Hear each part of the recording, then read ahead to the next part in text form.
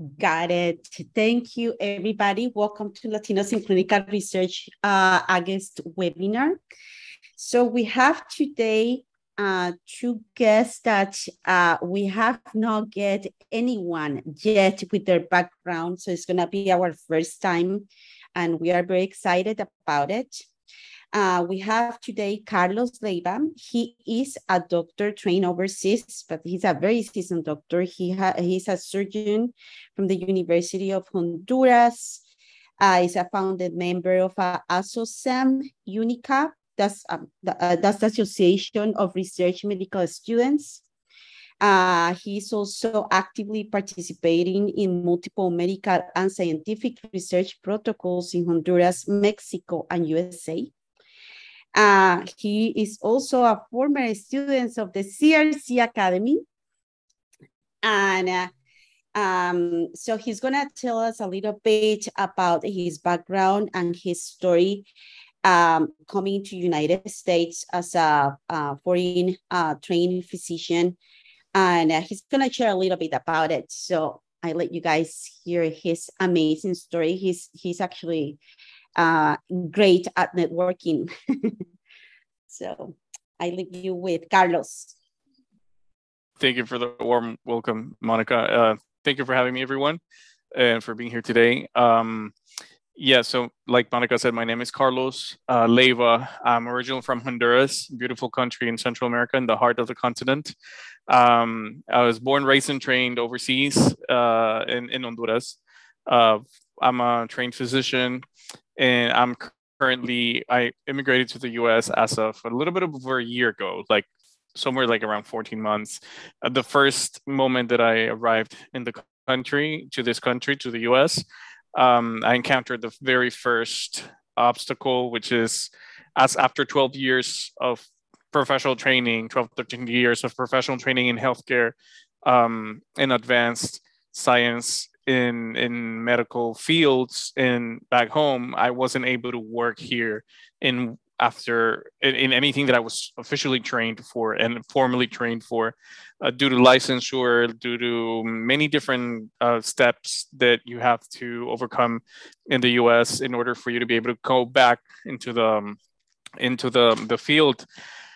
So the easiest path for every IMG, we're called IMGs, International Medical Graduates. As the easiest path is you start working as a medical assistant, which is pretty much you're not exactly providing care for patients. You're just like taking care of the administrative part and rather than the clinical part. But we are clinicians at heart, so I wasn't exactly happy doing what I was doing. So I've always had this urgent passion for scientific research itself. However, this is very interesting because even though I had been trained in scientific research and medical research, I had no idea that the clinical research field was so accepting and so welcoming to many different professionals from different backgrounds. And when I started researching about I stumbled upon the material that Dan has up on YouTube. That's how I started looking into everything. And it was very, very inspiring because it was very realistic. And I had no idea that as a trained physician, I had the opportunity to contribute instead of designing a protocol, because as physicians, you're trained to like design protocols. Carlos, you got muted. I'm sorry. Yeah. Do you hear me now? Yeah. Yes. Okay. Thank you. Sorry about that. So I was very excited and I was very enticed by the fact that I'm now able to participate of the process of when you are testing a new drug and launching a new drug or testing a new medical device. That completely blew my mind because I had never thought that I could be a part of something like that. So as a trained physician, as a clinician at heart, I decided to go deeper into this, and that's how I met Monica, and that's how she called me on the day that I was moving. Actually, I was in the middle of moving all my boxes, when Monica called me and she's like, hey, we need to talk. And because I had reached out previously to the CRC Academy, and that's how my story started in clinical research. And I'm able to pivot my career into a field that is extremely rewarding and super stable, because it's an industry that is extremely stable. I have no idea this was the thing here, because in our countries that doesn't exist. There's no regulations for clinical research, so you cannot legally test drugs in our countries. It's very different, the approach that we have back home. So the fact that I'm able to have access to that now here, and I'm blown away, and everyone else in my social circle, my professional social circle, they're blown away, and they're super excited about the fact that we can actually get training to become a part of a new drug or a new protocols that will ultimately change our lives, change patients' lives. And Carlos, that yeah, this is a very good. Sorry to cut you off. What I was gonna ask you, what are your thoughts as an IMG on being a coordinator? Because today my business partner Chris, who I think he might be on, but might be calling in. But he was telling me he talked to a PI today, and the PI, we told him about our CRC Academy, and the PI said, no, I don't need the CRC Academy because I'm hiring an IMG, and they're doctors, so they're smart.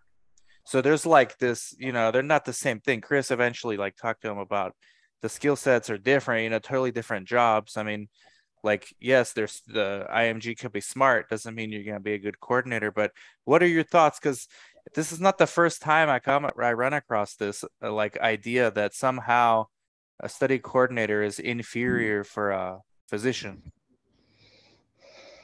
So that's a very interesting question, Dan, because I thought about it. When I started reading about it, is what does a CRC do? And it's a clinical research coordinator. And technically, I'm a clinician, so I have the clinical part. The research, well, as physicians, we're required to fulfill a certain amount of hours of research, but the coordinator part, it's not only, I thought, this being a coordinator, it's just being a good leader, yada yada.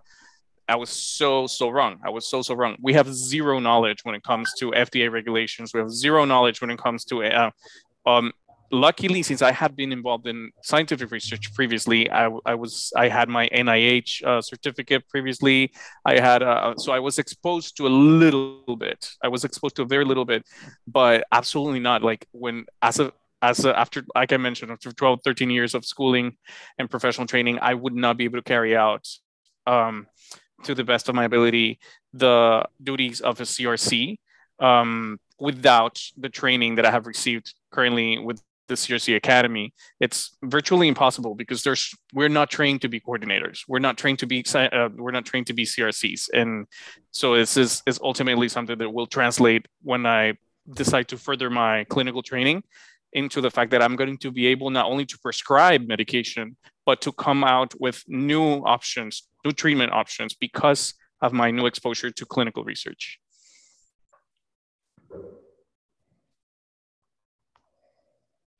And Monica, I think you're mute, but yeah, thank you, Carla. Yeah, I've been meaning to ask this question every chance I get. I know that I'm very happy to hear that answer from Carlos, because obviously it's like my sister will say, it's different the pears than the apple. I mean, both come from a tree. So what I'm trying to say is that both are in healthcare somehow, and obviously having the medical background or the education, it will definitely be a huge plus. But the processes that the clinical research coordinator do requires obviously some more education. Yes, so now we have our other guest, Lastenia. Lastenia is she's a lawyer, not just trained in United States, but also in Honduras. So she's a double-time lawyer. She concentrates all her efforts in immigration, practice of family, employment, and humanitarian and sporting defense. Lastenia, like I say, is licensed both here and in Honduras. Her legal exposure started in Honduras and working as a judicial assistant of the Supreme Court of Justice. Wow, what an amazing background. So she's here to talk about the opportunities and the options that are out there for people that, I mean, like, for example, like Carlos. Carlos later on is going to share a little bit more about his story, immigration story that actually it has a lot to do with Lastenia. They are both from Honduras and they know each other from there. So welcome, and thank you for being here, Lastenia. Thank you very much. Like I mentioned before, it's the very first time we ever had a lawyer talking about such an important topic such as immigration and the opportunities that people have with research, most especially doctors trained overseas. Thank you, Monica. Thank you. Appreciate it. Yeah, so essentially, nowadays, there's so many opportunities, visa opportunities for brilliant people. Like what we need is, brilliant mind, people that actually want to go forward with their future. One of the ways to do it, of course, and the most important way to do it is through the education, right? And so, yeah, I am excited to be here with you guys, discuss on legal options, visas for foreign trained doctors that want to come to the US like Carlos. And of course, I want to share their successful stories. But let's start this way. Do you have any specific questions that you guys want me to answer?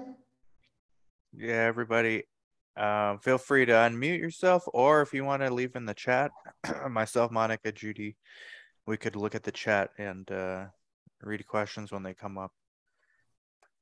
Lastenia, I do have a question, and it's not pertaining to someone who's a foreign medical graduate, but what about other international student graduates who come to the US and, they further their education, maybe get like a master's in clinical research, maybe they have a different background in their country, like a pharmacist, and then they graduate and they're looking for a job, but they're here temporarily. So I don't know if you can go over that if there's time. Yeah, sure, absolutely. So essentially, the most important thing is that we look into the applicant background, right? The education. The first requirement is that the person is legally in the country.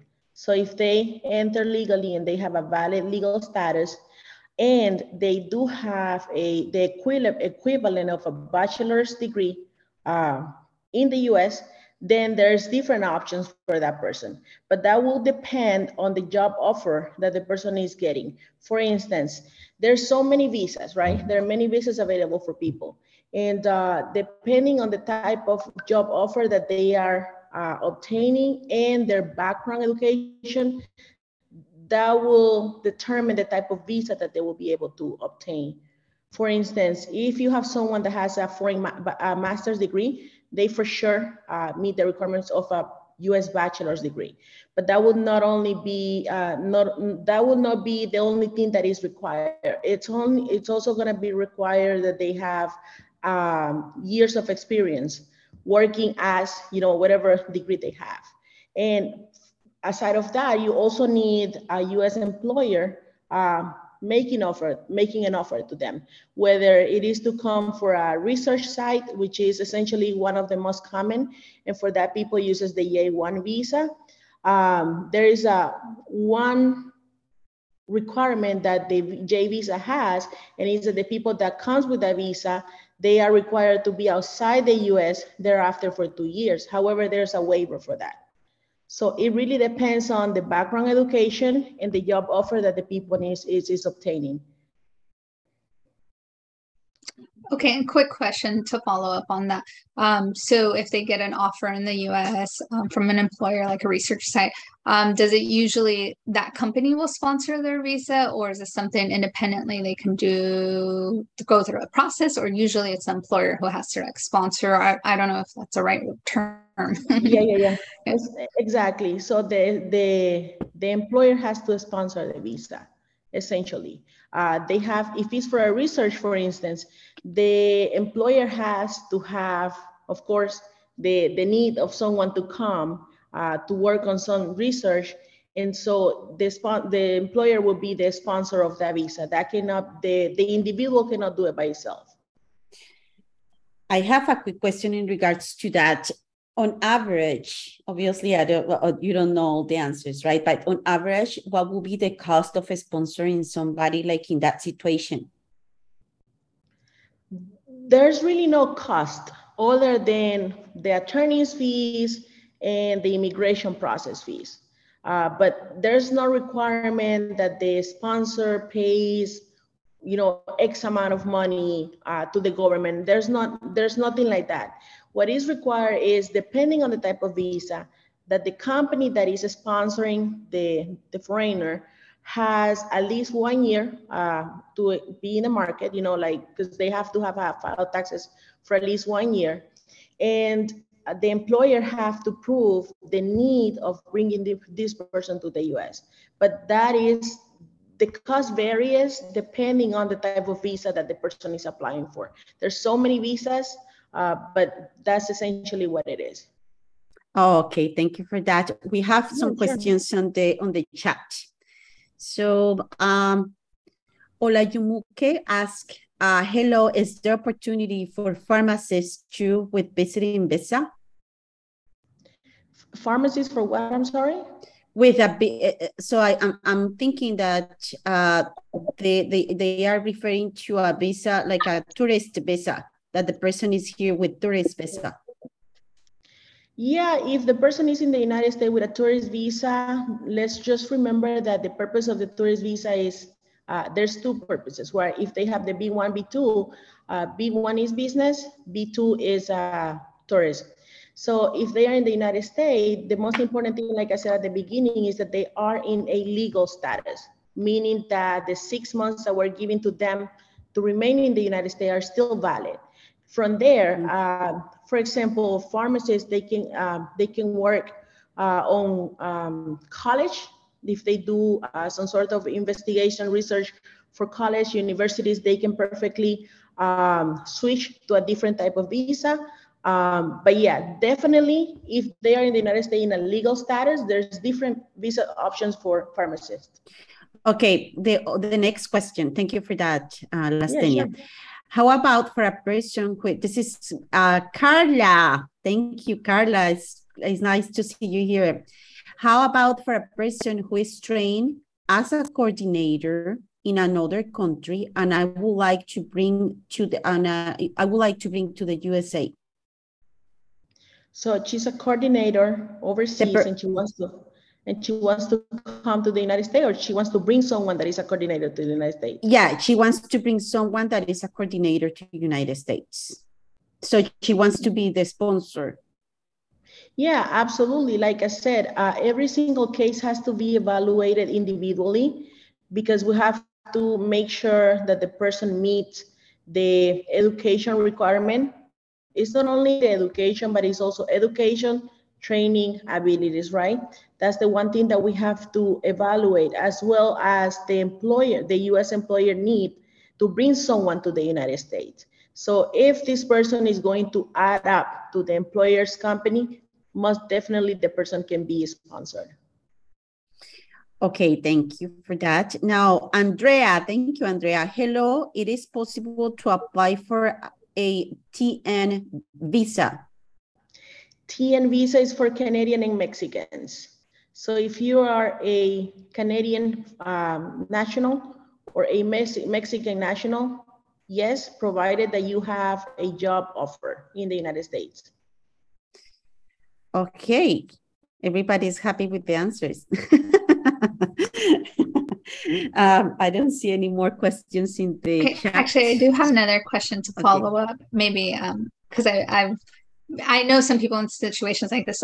So if they've received a job offer, okay, they graduated their master's program, they're an international student, they're here legally, they received a job offer, they're going to accept it, take that job offer, then they start that process Yes, right? Or it really depends because there's two ways to do it. One way, if they're in the United States legally, they can switch to a different type of visa depending the type of visa that we're going to be applying for them. Now, if they want to go back to their home country, we can do something that is called consular processing. Essentially, we'll do the process, but in a different way. They will submit the petition. Once that is approved, the person is going to go to the U.S. Embassy in their home country to an interview, depending on the type of visa. That's the way it is done. Because what happens is sometimes they'll take the job, the offer, but they want to keep or they want to conserve their tourist visa, right? Because if they do an adjustment within the United States, then their visa, their tourist visa is gonna basically adjust to a different type of visa. And in that regards, they can lose their visa. So in order for them to conserve it, they will have to do a consular processing. Like I said, every single case needs to be evaluated depending on the facts and the circumstances of each individual case. But there's I love the United States. There's so many ways that you can come to the US, work legally, and be successful. I mean, myself, I am one of those, right? I came to the United States. I was a Honduran attorney, came and did all the process, went to law school, became an attorney in the United States. Carlos is another example. So there's real people that is, like doing things that are possible for those who actually wants to come and those that actually have goals and those that actually wants to move forward with their life. What they have to do is make a decision and say, hey, you know what? I want to do it. I want to study. I want to be someone. I want to be successful. There's ways, ways to do it legally speaking. Okay, now Cassandra wanted to ask a question. I appreciate it. Thank you so much. I have two quick questions. First, from a standpoint, I think Carla also had the same question. On average, we know that each case is different, but on average, how long does the process take? It can take between 6 months to 12 months, depending on the type of visa. Because there's different bases. It can be family basis, humanitarian basis, employment basis, depending on the type of visa, it can take between 6 months to 12 months to be approved. Okay. And I think some people listening to the webinar later on in the recording might say, well, I'm an employer. I've never done this before. This is new territory for me, but we're pushing in the industry this whole diversity and inclusion. This is one way to bring more diverse clinicians into the space. But what does this mean from a timing investment for these organizations, right? You have the experience that you've had successful cases, but from someone that may be a little apprehensive to go through this process, what advice or what tips would you give them to say, yes, do it? It's not that hard. It's not that labor intensive, and it can be done. Well, that's exactly what I will say. If you have the goal to actually get it done, the most important thing is that you get a good attorney that advise you on what the process is and how you need to move forward with the project. But yeah, that's essentially what it is. That's a great question, Cassandra. Thank you very much, because a lot of companies, every beginning from, any standpoint, the employer or the applicant or, someone that is trying new stuff, at every beginning brings, changes, brings, you get scared, you don't know how to do things. But if you have the vision to actually do it, all you have to do is get someone that is going to actually, knock on doors. Get someone that is going to actually point you on that way and advise you on how you need to do things in order to move forward with your project. Yeah, I think the best way to go is starting to looking for professional advice, like an attorney, because there is no one else that will give you best advice on that. And then on top of that, the attorney can give you guidance and put you in the right direction. So you will know exactly what will be the next step, and then obviously get it done. It's to add something. I'm sorry to cut you off. To add something about the process and the time frame. Lastly, if you could probably answer this much better. The current administration has approved an expedite channel, an expedited way for employment-based visas. To what I understand, so you would get your case adjudicated. You have to pay the premium advance, the premium expedite fee, but you can get your case adjudicated in under 90 days or something like that. Am I correct? Yeah, that is correct. That's, like the new administration has, because what happened is during the pandemic, there were so many employment applications that they didn't actually, they weren't used because of, like the embassies were closed. There were so many things that happened during COVID. And so now the administration has approved the premium expedite fees, where if your employer is sponsoring an employment-based visa for you, and there's different visas that they're sponsoring for you, you can pay the premium fees, and you shall get the approval or the decision sooner than the 6 months. They said 90 days. Exactly, that's exactly right. And thank you for reminding me of that, Carlos. I kind of forgot because that's new. Yeah, thank you. And also they have the exclusivity, as I understand it. So if an employer sponsors your work visa, the beneficiary is required to work during the period of time that the visa is approved for the same employee, correct? That is correct. The same employer. Okay, and then I have another question, and then we go with the questions in the chat. Is there any benefit of applying like for a work or something in research specifically? Oh, yeah, absolutely. The United States encourage people to come and use their abilities to make research. Especially, like they want medicals, they want pharmacists, and they want all these healthcare professionals to come to the United States, because that's one of the things that they care the most, which is the healthcare system in the United States. So if you are looking to come to the US and do some sort of research, there's actually the most common visa for that is the H-1B visa, simply because there's no cap on it.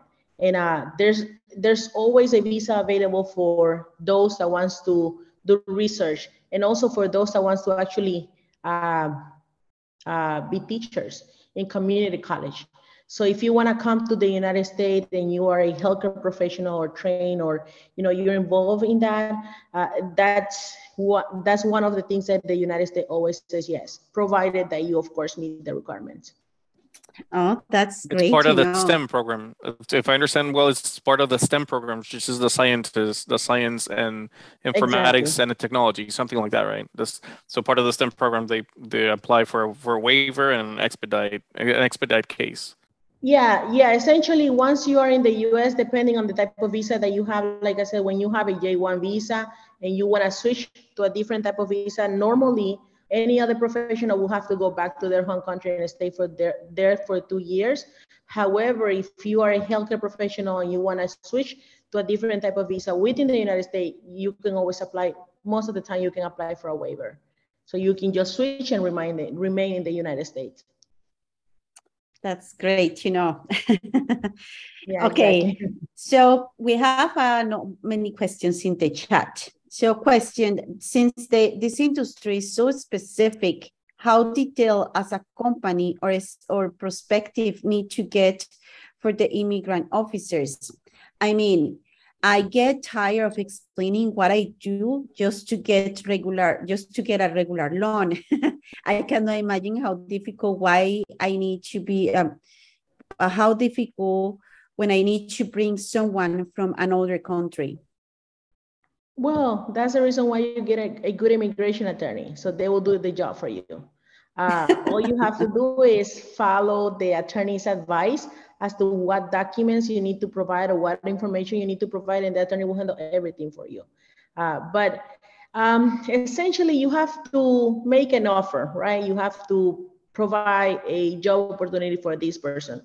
And you also have to show the need of this person to come to the United States, and the need will be based on different things. For instance, the people background, education, right? Education background. And also the need because there's no people in the United States that is available, or there's few people available to comply with the research that you need or to comply with the job that you need. So you have to do your part, but it wouldn't be as, it's not that difficult, especially when you get an attorney that actually loves their job. They get creative, and all you need to do is get with the right person, and they will advise you on how to move forward with it. We're going to be providing Lastenia information at the end, and obviously it's going to be on our link below the video once we post it. So so anybody that wants to get in contact with her, she's one of those passionate, creative lawyers. And plus she understands what it is to be immigrant. Exactly, absolutely. Yeah. I can vouch for that. Yeah. Do we have any more questions, or we just going to start talking about specific kind of visas or opportunities? Anybody has any more questions? I don't have a question, but I have something to add also from a professional standpoint as healthcare professionals. Meaning, for example, in my case as an IMG, but it also applies for PharmDs, for pharmacists, and some dentists and microbiologists as well. Every healthcare professional, whatever in our countries is required to be associated to a professional college, like the Honduran Professional College of Physicians and Pharmacists, it's considered an advanced degree in the U.S. academically. So that's considered an advanced degree, meaning that that's more than, of course, is equal to a bachelor's, but it's greater than a master's degree, but below a doctorate degree, below a PhD. So the academic requirements are fulfilled if we hold a degree from an approved institution by the U.S., because there's a lot of medical schools around the world that they're not certified by the American system. So as long as your school where you obtained your degree is registered and it's certified by the U.S., there's a website where you can check if your school is registered, because they have to pay every 2, 3, or 4 years, I'm not sure, the registration. Then your degree is perfectly academically valid here. So that's one thing less to worry. And then it's just to prove the fact that the abilities in research, for example, and that's where the creativity of wonderful attorneys like Lastenia do. Yeah, essentially, thank you, Carlos. I'm sorry, I just want to add up to something. Essentially, if you do have a bachelor degree, foreign bachelor degree, that you study 5+ years, and then you also did a residency, that will be, provided that it's from an approved institution, that will be the equivalent of a advanced bachelor's degree in the United States. So it will be a bachelor's degree in the United States.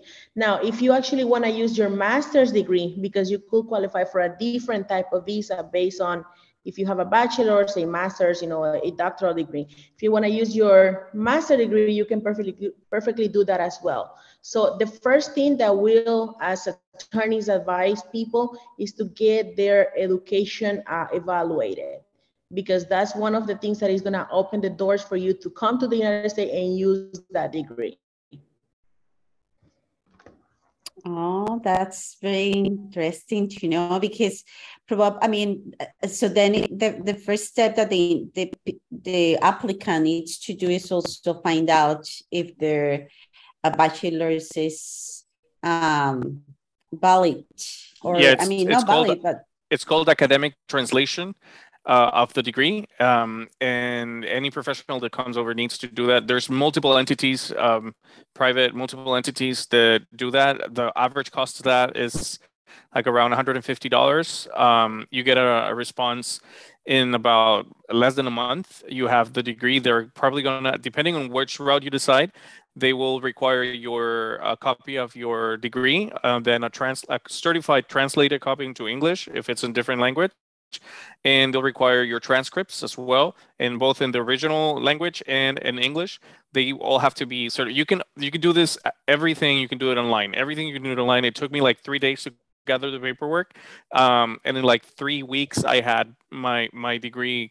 They gave it back to me, and they officially translated my degree into the academic equivalent in the U.S. So it's super easy to do that. Yeah, thank you for that information. You guys wonder why Carlos knows so much? Well, he did his job, and then he was working with Lastenia on his process. Yeah, I highly recommend Lastenia as an attorney, as an immigration attorney. Yeah, Carlos is my client. Mind you, she came over to this country. Yeah, mind you, she came over to this country without even being able to fluently speak the language, and she was able to make it. So that's everybody has a chance, and so she's more of an example than anyone else here. Yeah, we have some. Yeah, thank you. So we have somebody that is going to ask a question. Forgive me if I mispronounce your name. Chukwuma, I think. Yes, yes. Thank you. Oh, thank you. Please go ahead. All right, thank you very much. My name is Chukwuma Geruka, also an IMG, currently a CROA right now. I started out from listening to Dan too. Thank you, Dan. My question is this, please. Is it possible for a sponsor company, as regards to clinical research participants in a particular therapeutic unit, for example, vaccine, something like a HIV study? There's a tribe where I come from. I'm originally from West Africa. That it is said that people from that tribe do not get infected with HIV. So sometimes I'm thinking of going into that research and finding a way to bring in these participants from that tribe to the United States to be part of this clinical research. So I'm wondering, the only thing keeps holding me back is I'm beginning to think that the sponsor company would rather go to that country and do that study. I'm asking, what is the possibility of working together with sponsors to bring in participants to participate in a study? Yeah, thank you. Yeah, sure, it's possible. All you have to, like I said, that's a very, it will be a very interesting research to actually make, and it will actually help a lot in the community, like in the healthcare community. If if you guys were able to come up with something like that, it's possible. All will have to be done. The employer may want to actually get it done overseas compared to the United States for different reasons, right? But that's on the employer. But possible it is. Anything that you can think of that you think that will help the healthcare system will be possible to actually come and get it done in the United States. All right, thank you. Because I'm asking, because this tribe is a very remote tribe, and I've been there. They have no electricity. They really have no water and all that. So I'm imagining a site cannot even exist there unless you have to transport these people to the nearest, city or something. So I've been having it in my head to do this, and I stand to benefit a lot in this research too, if it works out. So absolutely. I'm thinking about. Absolutely. There's actually different visas that also do not require a job sponsor. For instance, if you want to come to the United States and make an investment, you could do an investment visa. Or if you want to come and do other type of visas, there's one visa that is called EB3. That visa do not require an employer to sponsor you. It will require different, it will have different requirements, but will also allow you to come to the United States and do a different type of job without the sponsorship of an employer. And also there's another one that is called EB2 with the national interest waiver, where if you can prove to the government of the United States that you actually want to perform some sort of job or a career that is in the interest of the United States, they will waive the employment offer. So essentially, you can probably do it without the sponsor. You would just have to find the right attorney to help you. And I'm sorry if I keep repeating it, but you need to get advice from someone that is capable of helping you with those type of questions. And then you can probably come on a different type of visa if you're not able to find a sponsor for that. Now, the easier way to do it will be with a sponsor, especially if you want to do it as a research. That's for sure a yes. So the other visas will be a little bit more difficult, but there's also possibilities for that. Lastenia, I think what he was meaning is to bring the patients, not the employers. So for example, if a patient that have a particular condition that no one else in the world has, like he was talking about a tribe that has never been, like they don't get HIV. Their body is immune to HIV. Immune. So he's thinking to bring these patients to do a research here. So I think obviously besides the rules and regulations for immigrants, it also has to be taken into account the regulations for research. Absolutely. Absolutely. And yeah. I'm sorry if I misunderstood the question, but in that instance, you know, that's a very interesting position. I have not seen yet bringing a person to do a research on that person. That's something that we will have to actually look into it.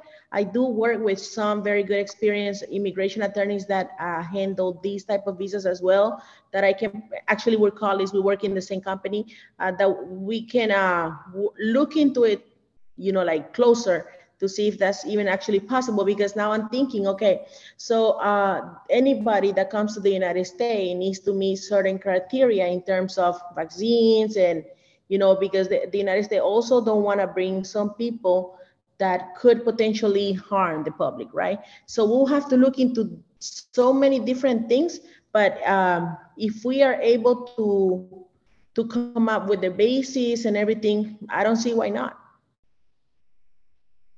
I love so many good answers and so many great questions too.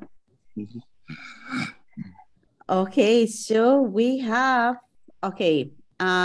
Yeah, we're going to be sharing all the links possible in the when we share this video.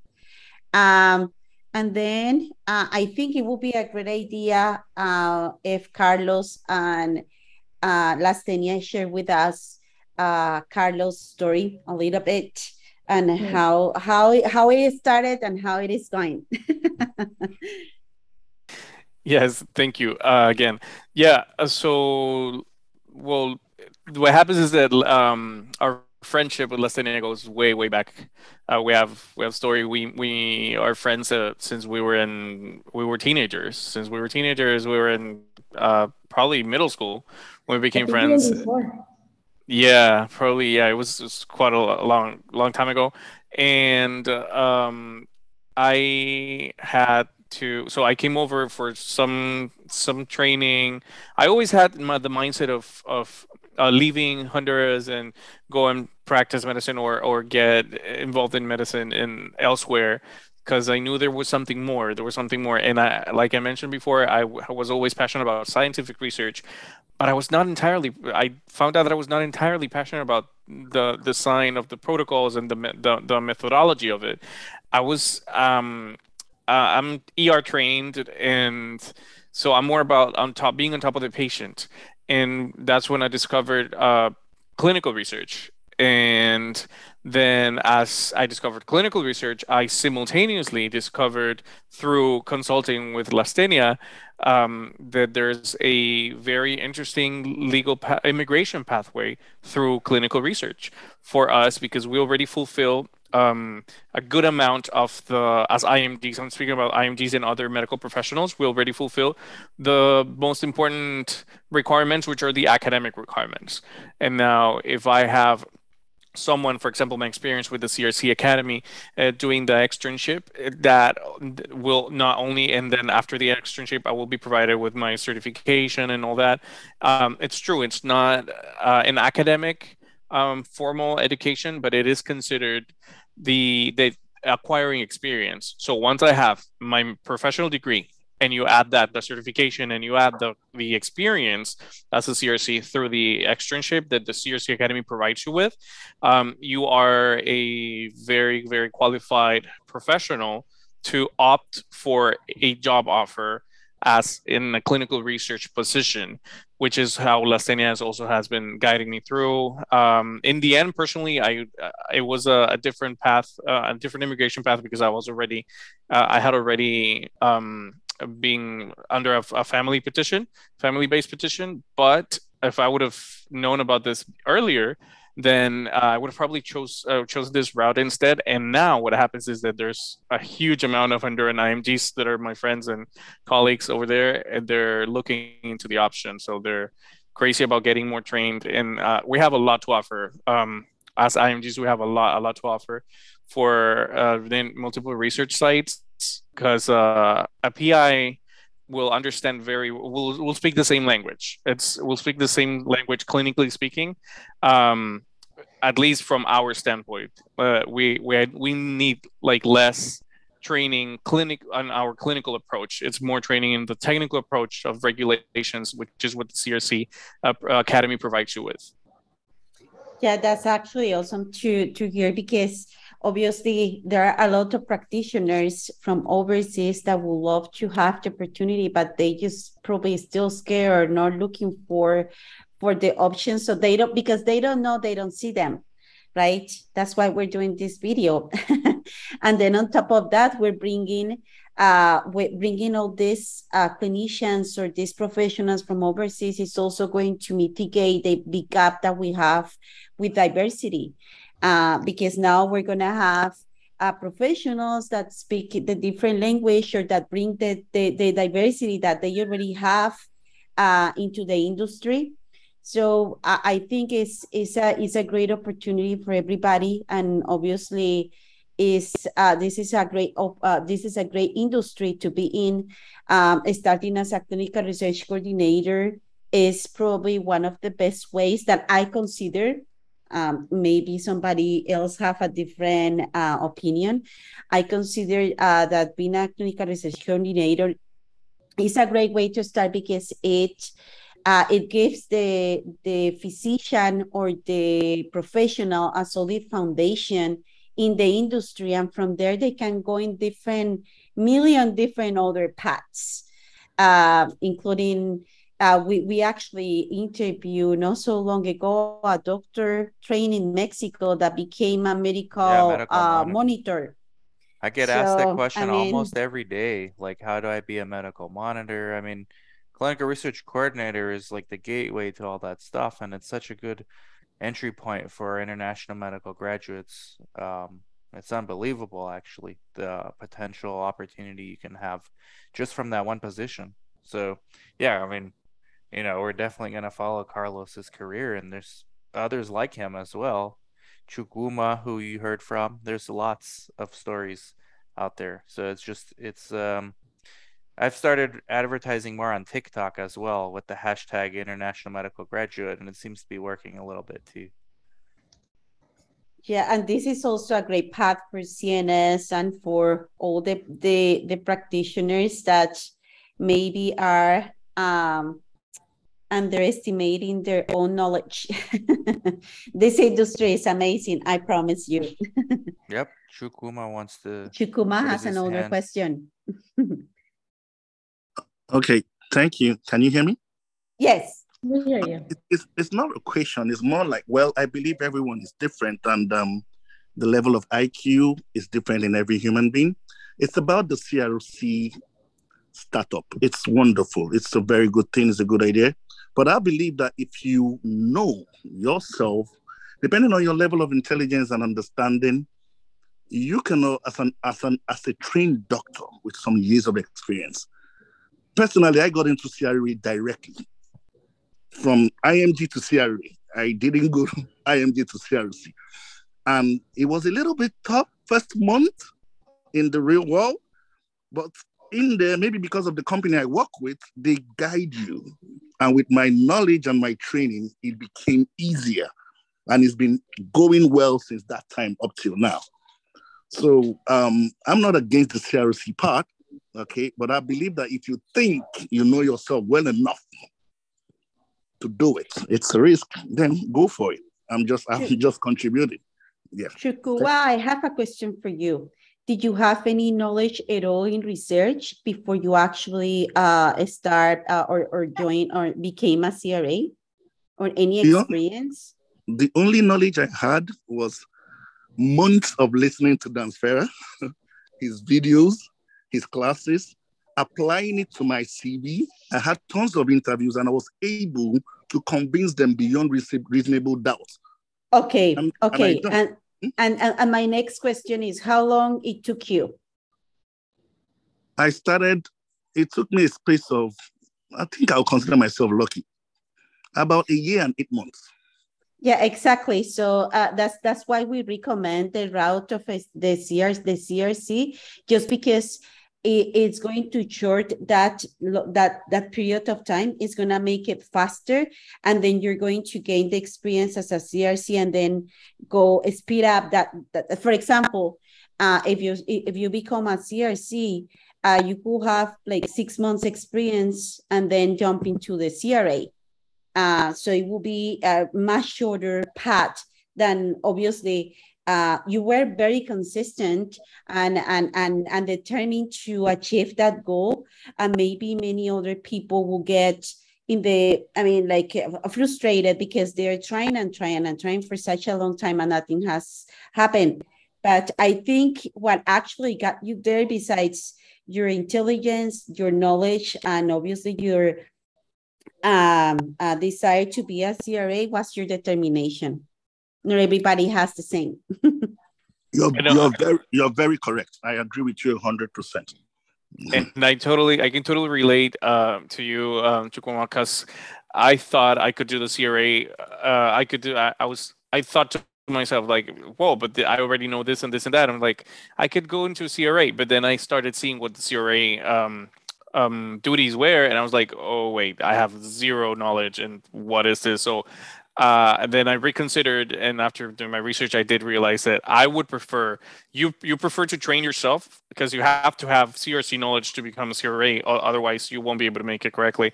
And you decided to train yourself, which is amazing, because you're very, very determined and very intelligent. But I'm a hands-on learner. I would prefer to learn at the job instead. And that is in a period of 6 months, like Monica said, you can perfectly acquire the experience necessary to jump as a CRA, because you already have the right background. And the other factor that plays a very important part is, for example, when you're involved in respiratory clinical research, if you have a internal medicine background, if you're a specialist in anesthesiology or something like that, you're going to be oriented there, so you have a plus. However, as an IMG, you don't necessarily have to be a clinical specialist, to become a part of the clinical research field. And if you become a generalist, then you're able to participate in any other research field in clinical research. Correct again. Yeah, thank you. I think we have been learning a lot of things in this special session of the Latinos in Clinical Research. Yeah, thank you, Carol. Carol is actually from Mexico. She is one of our dear loyal followers. Thank you, Carol, for being here. So does anybody has any more questions? We have about 1 more minute.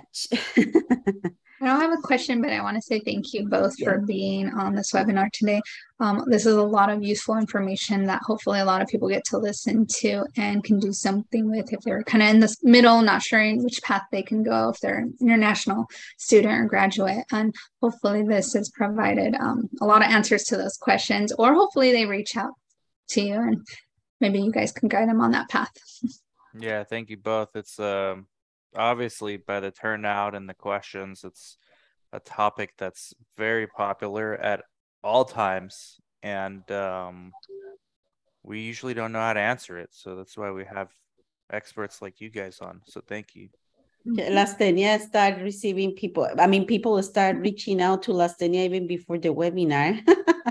No, absolutely. And feel free, I mean, I was one of them then, I was one people knocking on people's door to find answers. Of course, it's a different profession. I'm an attorney, but I was, I also had to look for people. I also seek advice. I also spoke with people. I also went to different law schools. I did different tests. So I was one of them about, I want to say, 5 years ago, maybe. Wow, impressive. Exactly. So feel free, and anything I can help with, like I'm here. There's different options for medicals, for healthcare providers. The best is the research, and the reason being is because is what the government needs, is what they want to come. And so research and professors, scientists, all those positions are always welcome to the United States. So feel free to reach back to me. Thank you very much, Lastenia and Carlos, for such an informative session. Absolutely. And we invite everybody, all the doctors overseas, to come to United States. We really need more clinicians here, or more professionals. If you're thinking about it, we hope this video actually make you take action. We will be sharing Lastenia information in the link below the video, if anybody wants to reach out to her. And we'll also be posting the link that Carlos mentioned about getting the professional the academic translation. Yeah, academic translation, yeah. The academic translation. I'm actually gonna do you a favor, and I'm gonna provide you my cell phone number so you can be more personal, closer to me. Oh, wow. Oh, you get that clear. Sure? There's no coming back from this. No. This is wonderful. Oh, Lastenia. You got in trouble. You don't know what you've just done. No. Feel free. I mean, I could have been any other kind of attorney, right? Family, accident, any other attorney, but I became an immigration attorney because I'm one of you. Like, I'm the same. Yeah, we're many here. Thank you for that. Thank you very much. Absolutely. Thank you for having us. Yeah, we're going to wrap up here. Then, and anybody from Latinos in Clinical Research team, does anybody has any questions or any additional comments? Nope. All right. So, yeah, thank you everybody for being here. We'll see you guys next month for our next webinar.